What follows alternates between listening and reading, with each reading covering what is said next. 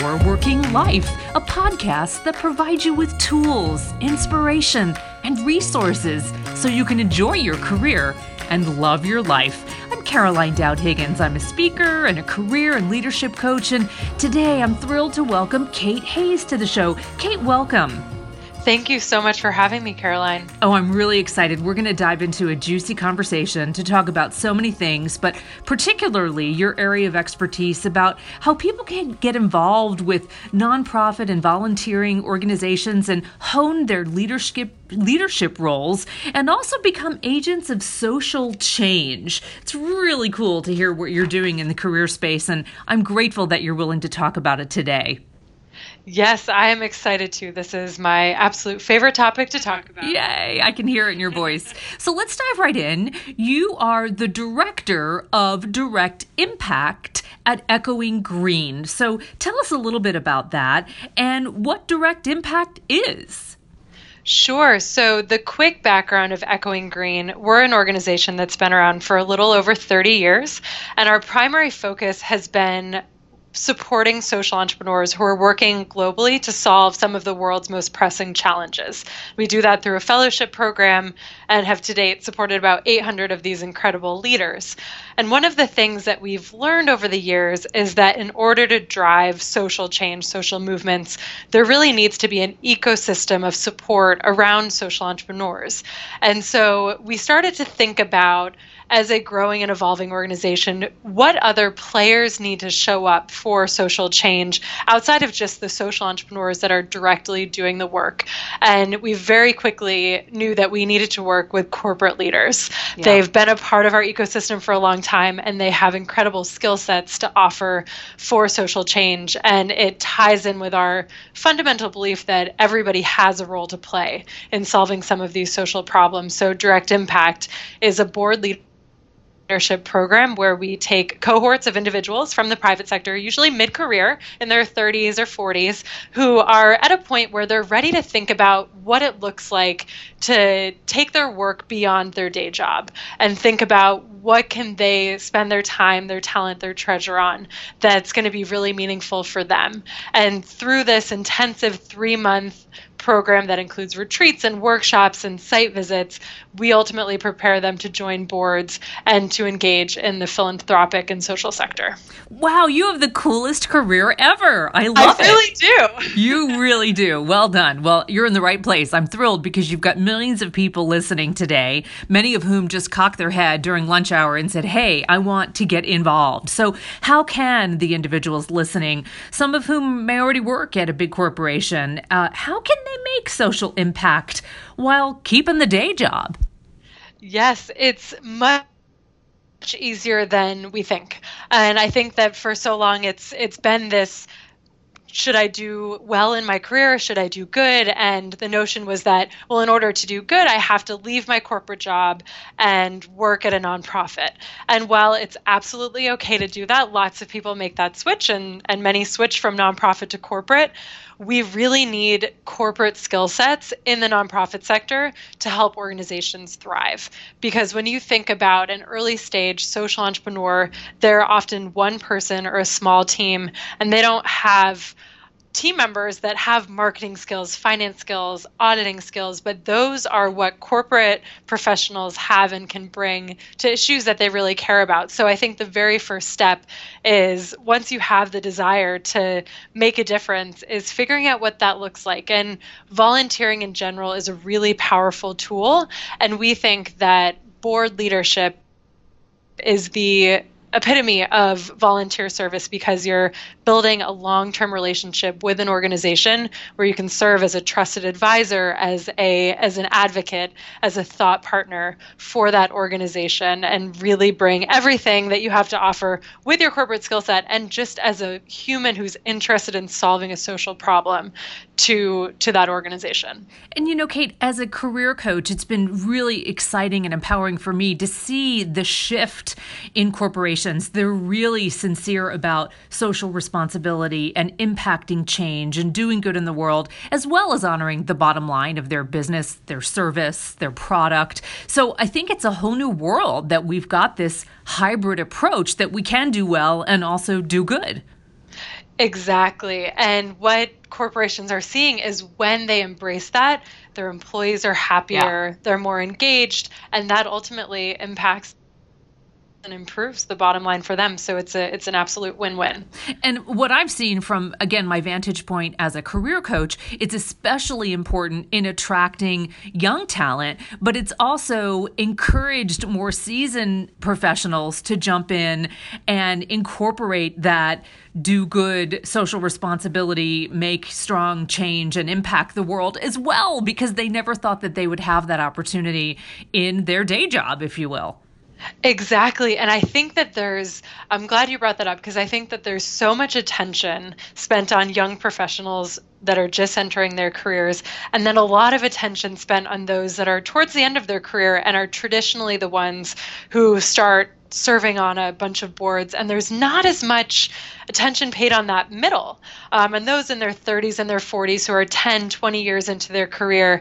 And for many, they feel like, oh, well, I guess I need to wait until I'm further along in my career to really make a meaningful impact through board service. Maybe I'll do volunteer days or spend a day teaching kids, whatever it is. But when we tune into them and say, actually, you are at an incredible point in your career where you're established enough that you have more control of your time, you have access to a lot of resources, and you have this great skill set, we have just the role for you, which is becoming a board member. Yeah. And a lot of the issue that I see, or what I see lacking, is that confidence factor. Well, how am I good enough to help a social cause? And that's a really great place for me as a nonprofit leader to say, you're taking it seriously and you want to do it well, which is then where that preparation comes in. And when we can prepare them well, instill that confidence, and help them translate those skill sets, they're ultimately much happier in their careers and making a deep impact outside of them. And I do believe that work is more than what we get paid for. So for somebody to really understand what they want their work of their life to look like, both in their day job and outside, is a really exciting and powerful thing to see. Oh, that's incredible. So help me understand, because I know a lot of our listeners are saying, okay, maybe I am a young professional, maybe I'm mid-career, or maybe I'm even more seasoned, right? It's a very multi-generational audience. How do they get started if they've not to date been on a board? What's the first step? The first step is deciding that you want to join a board. So that's a great place to start. And the second is really thinking about how to prepare yourself for that role. Traditionally, there's not a lot of training that goes into nonprofit board preparation. And that's a really big issue because we see that nonprofit boards are not all that effective. They have challenges with with their ability to think strategically. So with Direct Impact, we're not only trying to prepare individuals for this, we're trying to reshape the way we think about board service. So the very first thing outside of that desire, figure out what sort of trainings are available. And I always think some is better than none. So whether it's a local government-run training program that you can start to learn about the responsibilities of a board member, or something that is much more intensive like Direct Impact, being a 3-month program where you're still working, but you are engaging in these retreats outside of work, figure out how you can learn how to be most effective. And once you've got that, then you have to figure out what sort of organization you want to get involved in. And I think there's this notion of context versus content. And context is, I really care about education. So I'm going to find an organization working in the area of education that is really exciting to me. It's really important to have that mission alignment, but you also want to think about content. So let's say my skills are in marketing and communications. Does this specific organization need that skill set? Or am I okay with an organization working in economic development if they really, really need my marketing skills? So figuring out what that balance looks like for you in terms of the issues that you care most about and the value that you're going to provide to that organization is a great next place to go once you've figured out how to train yourself a little. Yeah, I so appreciate that. And also your wisdom about, take some time, be intentional about it, do some research, and really think about what you bring to an organization. I want to add this as a career coach, and you tell me if you agree. I also, from personal experience, honed some brand new skills serving on boards. For example, some financial skills in fundraising and in budgeting that I didn't necessarily have under my belt, and I learned by doing alongside more seasoned volunteers. And those were a great asset to me in my career. Yes. Board leadership is such an incredible leadership development opportunity for professionals because for many reasons, but including that when you are earlier on in your career, you might not have the opportunity to be the ultimate decision maker of an organization. So to be able to engage in those strategic discussions, like you said, to be able to learn how to fundraise, which is a trainable skill, a challenging one, but it's possible, and to learn how this organization runs day in and day out, and to have that responsibility and the partnership is an incredible opportunity for growth. Kate, tell me a little bit more about your ideal audience for Direct Impact. How do you recruit? How do you identify talent to be part of the program? Sure. So there's two tracks. So we recruit individuals who are working in the private sector across industries and want to join this sort of program, and they come to us and apply. There's an application process. It's fairly simple, but it's an indicator of what this program is really all about, which is growing as an individual and applying that leadership growth to a nonprofit board. It's not a traditional board training program as somebody might think about it, but you develop as a leader. You understand where you are in your purpose journey, where you want to go next. So individuals come in that direction. We also work directly with corporations who say, this is a great engagement tool for my employees, so I'm going to select a set of them to go through a cohort.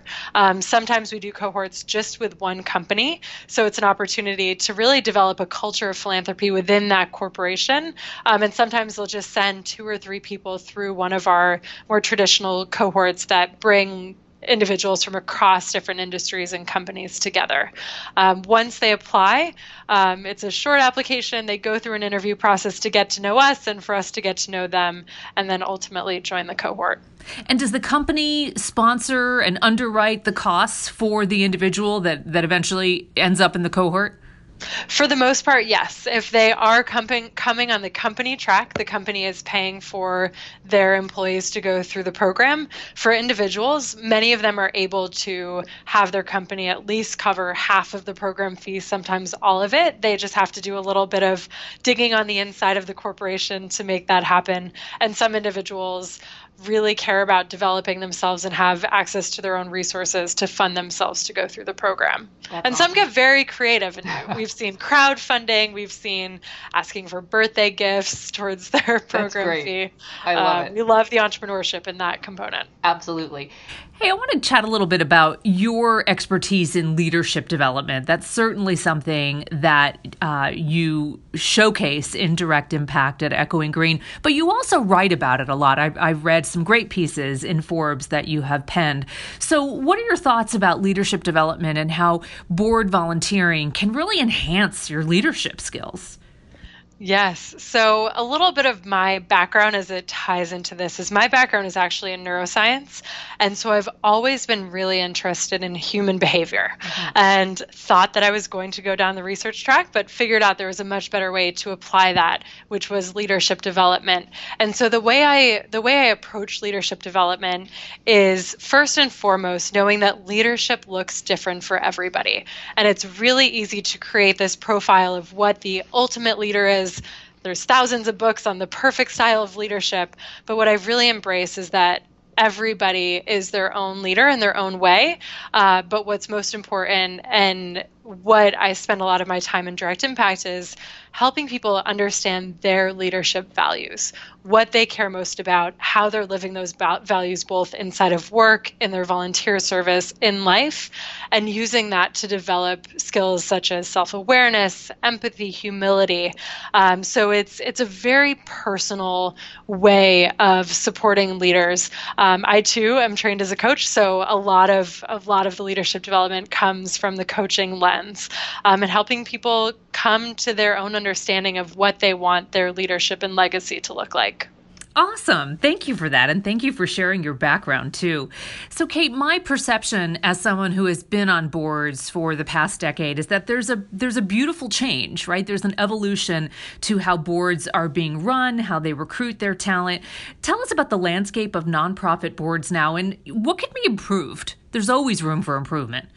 Yes, there is. And I also do agree that there's been a lot of great changes in the past decade or so in terms of nonprofit boards, but in general, there's still a lot of work to do. And I think one of the biggest issues is that boards are not very diverse. If we look at racial diversity, gender, socioeconomic status, age, there's a lot of improvements that we can make.